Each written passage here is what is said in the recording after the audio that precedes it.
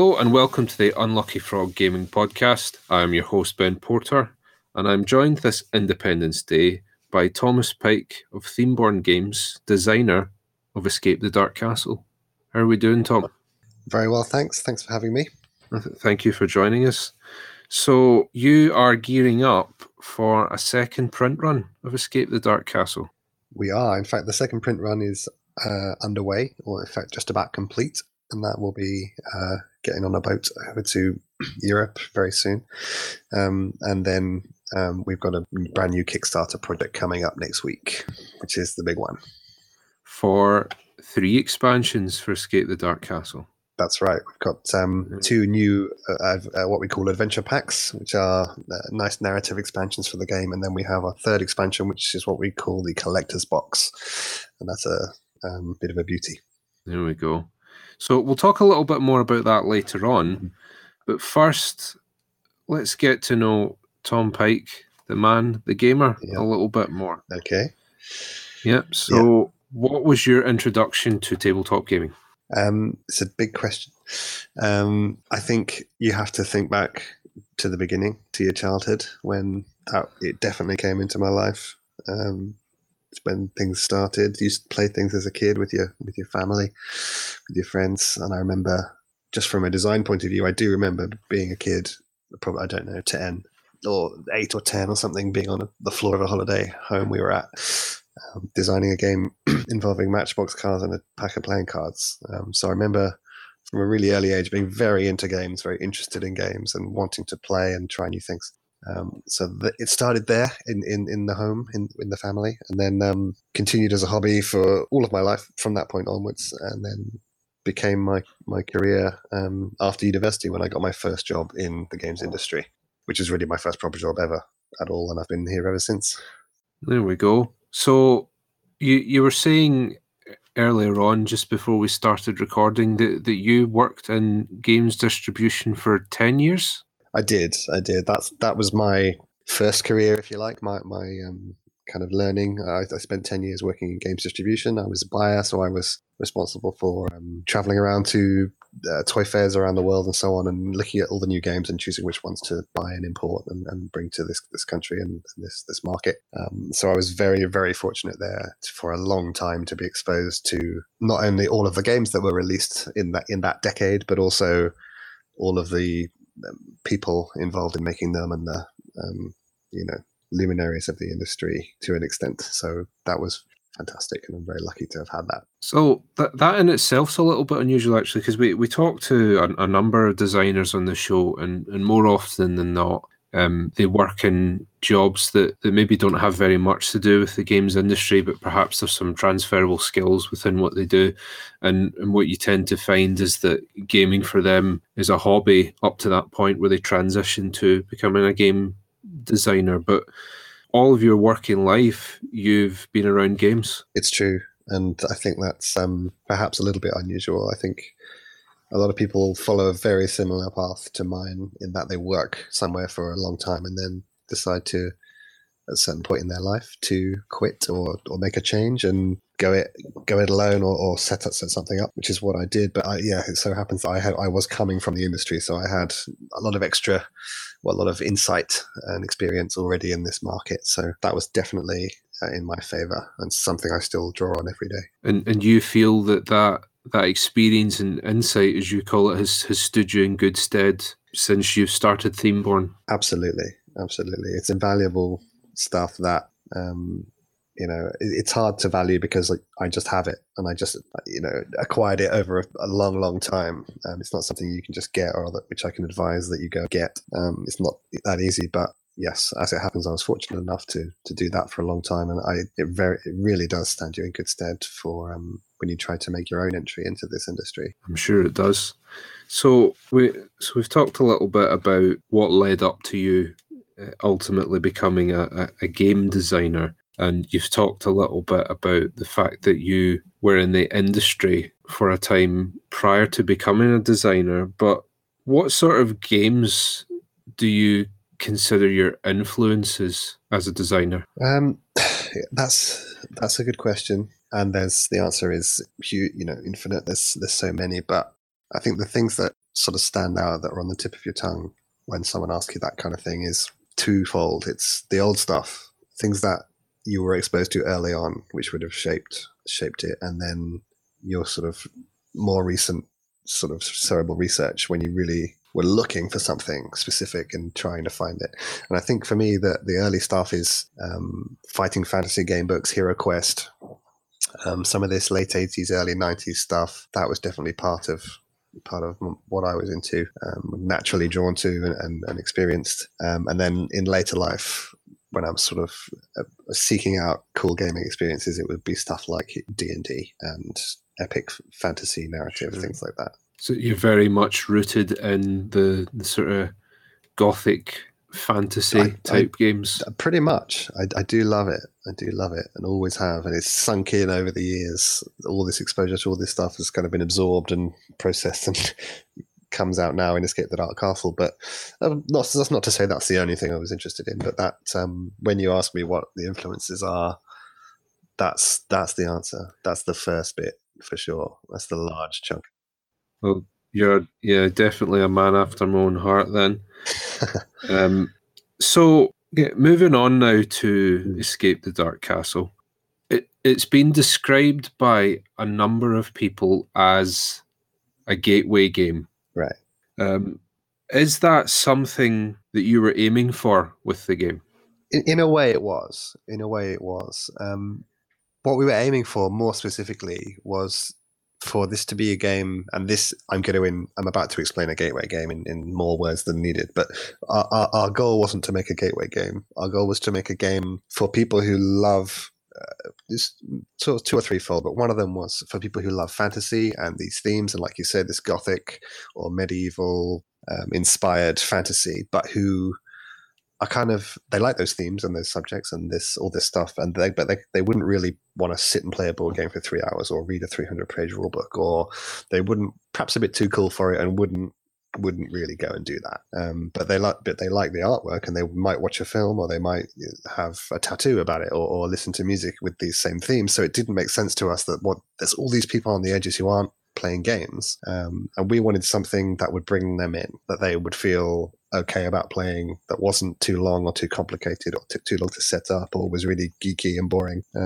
That would bring them into our geeky center gradually and easily. Sure. So do you see gateway games as being vital within this industry? Yes, because we have to keep bringing people in. Otherwise, it'll peter out. And I think we're very fortunate to be living through a massive boom in tabletop games anyway.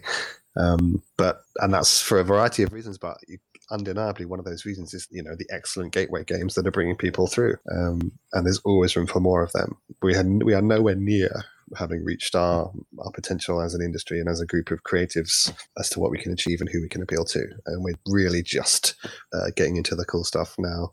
And it's important that we have games like ours and like the others that just allow people access to this wonderful stuff. It's constantly evolving, isn't it? And what I think one of the things that we've mentioned a couple of times in the podcast, and one of the things that I'm quite excited for, is up until this point, there was a very clear divide between analog games and digital games, but now the lines are starting to fudge, aren't they? They are, and they should do. It makes no sense. It's all entertainment, and there's no reason why any one medium should stick to its own and not overlap. There's massive crossover for all this stuff, as there should be, and it's only going to become more so, and that's for the better. I'm looking forward to it. Yeah, it's exciting times indeed.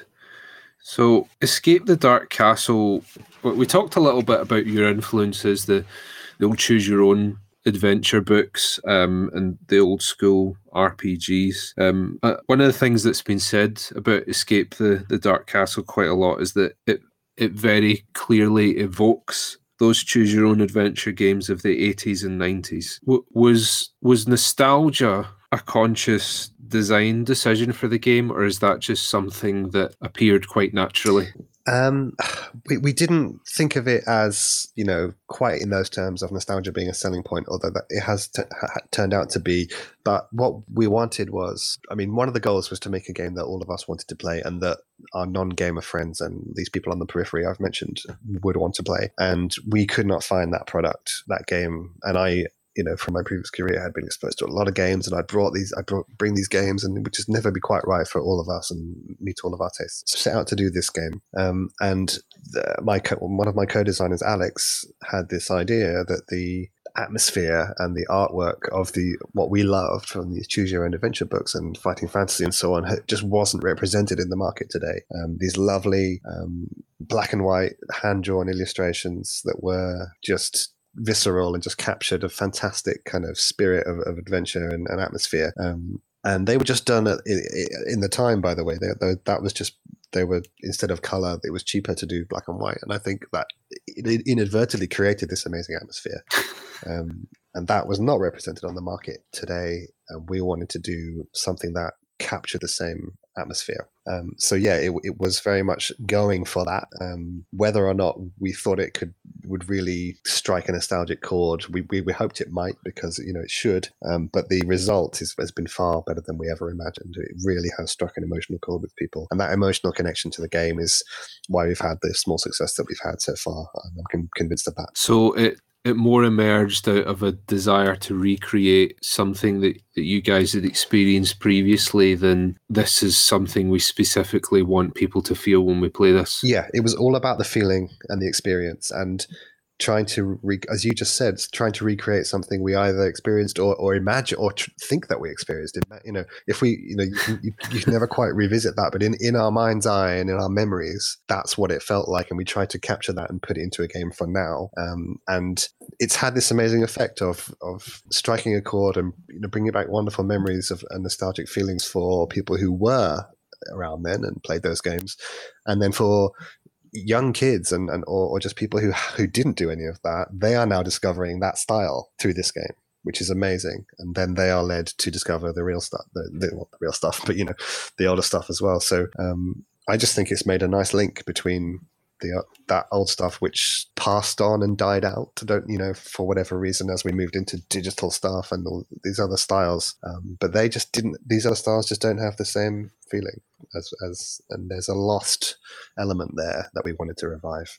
That's quite an interesting one, actually. Talking about reviving something that a lot of people haven't necessarily experienced, because I myself came to tabletop gaming quite late on, like in my early 20s, and it was through Warhammer. So yeah. I missed the bus when the Choose Your Own Adventure books were first on the market. Yeah. And what I gravitated towards with Escape the Dark Castle was the monochromatic art style. Which you said was completely by accident initially. Well, I mean, it was by design. We wanted to capture that, but we didn't know quite the effect it would have.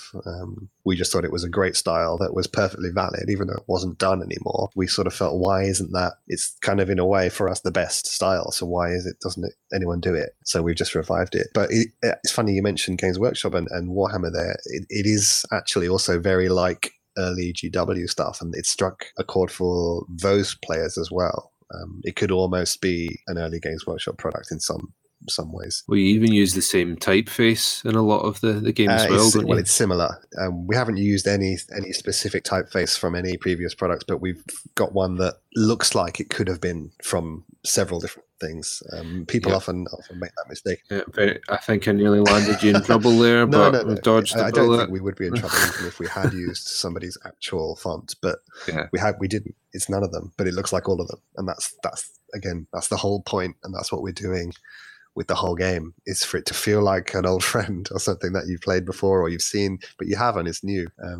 But it just gives you all those lovely feelings and the gameplay experience to match. So when we were chatting at AirCon, I don't know if you remember this, but I put my foot in it a little bit. Oh yeah, well, I don't remember that bit. What was that? Because I put my foot in it because I had flicked through the Tabletop Gaming magazine for that month. Yeah, I mentioned, I saw you were featured in Tabletop Gaming magazine, and it wasn't the greatest review that you'd had. But how do you respond to criticism such as that you received there? We don't really. We don't need to. There's no. Why not? Yeah. I don't think that's a thing. I mean, we had that was a bad review. We've had I don't know, 20, 30 reviews. And I think probably 28 of them have been overwhelmingly positive, so we had a couple of bad ones. One of them was that one. And that's fine. It's, reviews are the opinions of the reviewer. Absolutely. And to be honest, even a bad review, people read it and they see the game. And we've had people who've said, oh, I saw that review and bought it because despite what was said, I thought it looked great and I love it. So, we don't take issue with anyone over reviews or try and counter their arguments. They can do what they like, say what they like, and people can make their own judgments, which they have been, fortunately for us.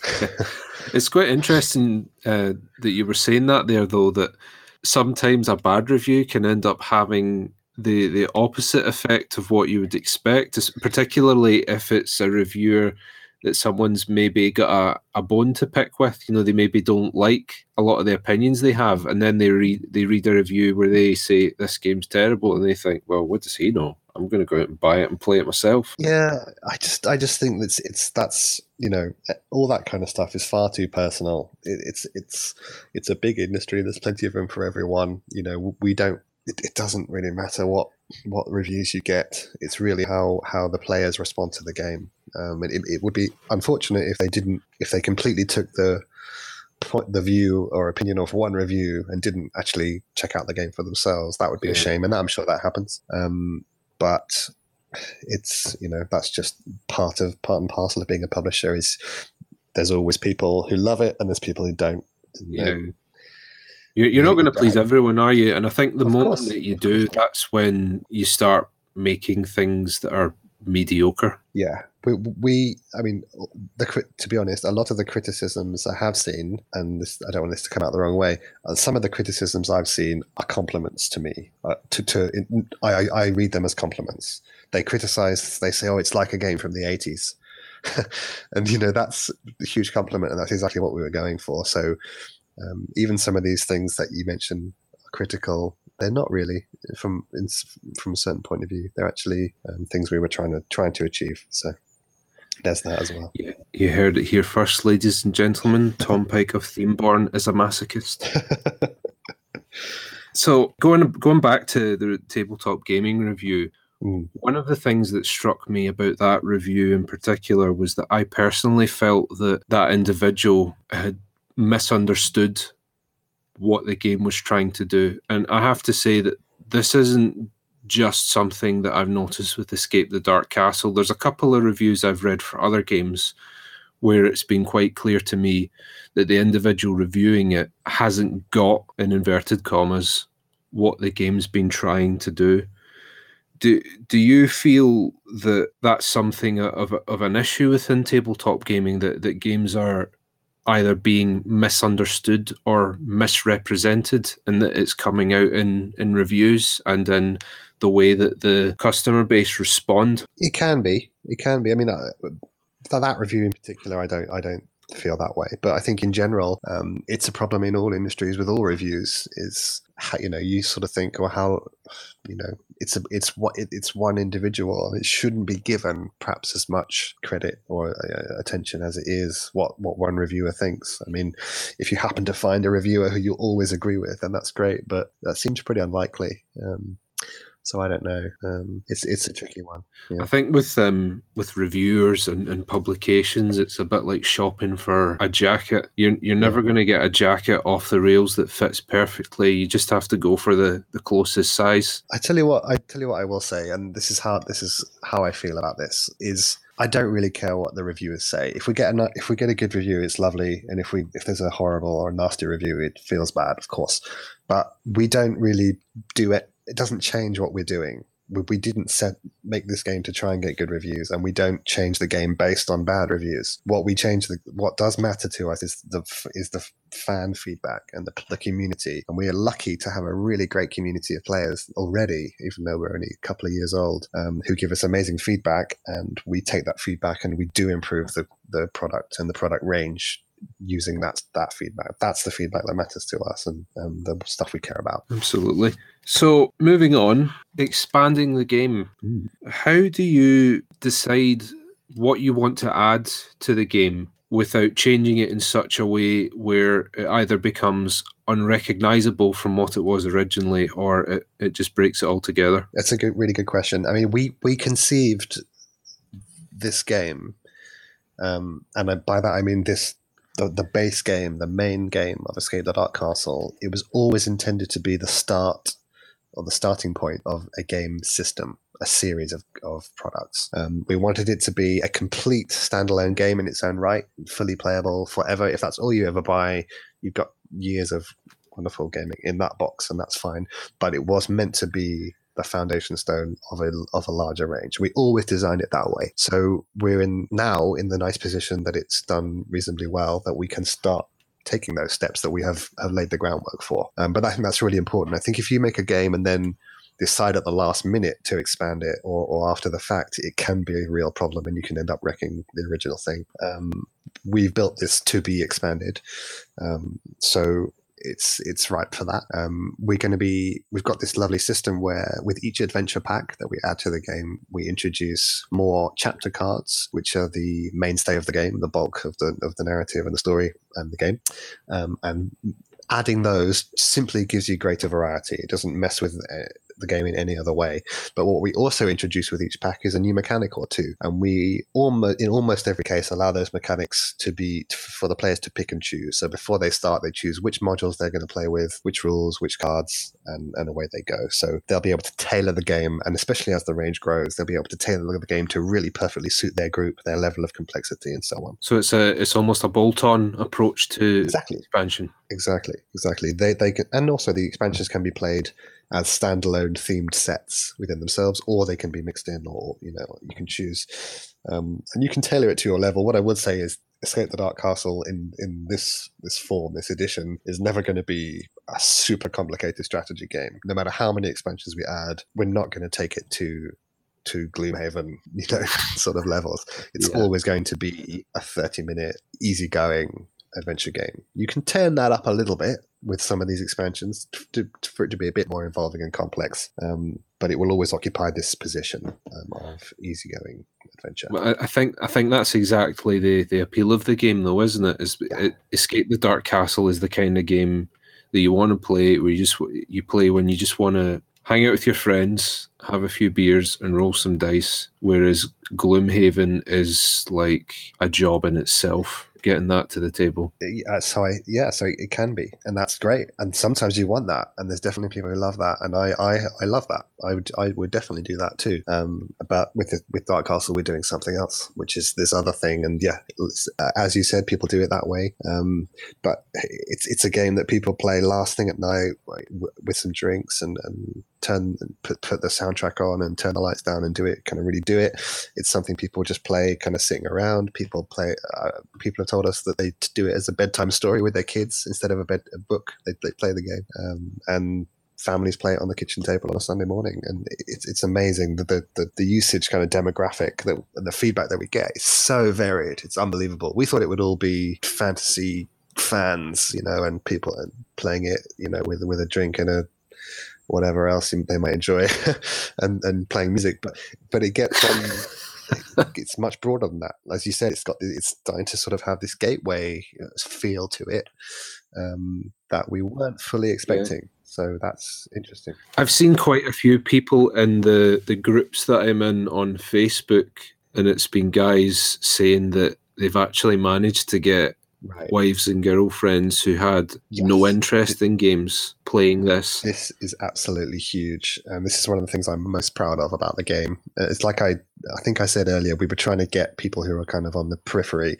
and non-gaming partners of gamers. The conversion rate is, I don't know what it is. It's hard to keep track, but we get a lot of that feedback. People who say, my partner who doesn't play games played this one and now asks to play it. And the best one we had, somebody said that their wife or girlfriend wasn't into gaming. He showed her this game, they played it, they liked it. He said one day he came home from work and found her playing it. So that's brilliant. And that things like that are just priceless, and that's why we make games. It's for this, to hear about that sort of experience and know that we've contributed our little thing to this great tapestry of games that we all enjoy. So one of the things that struck me when I was playing Escape the Dark Castle was that you could take the bare bones, the story engine, if you want to use that term, and you could apply that to a number of different themes. Is that something that you're interested in exploring in the future? Definitely. That was always something that we had in mind. As I said, we've laid the groundwork for that now. So we've got this system, this series that can go in any direction, any genre, any setting. We definitely want to do that.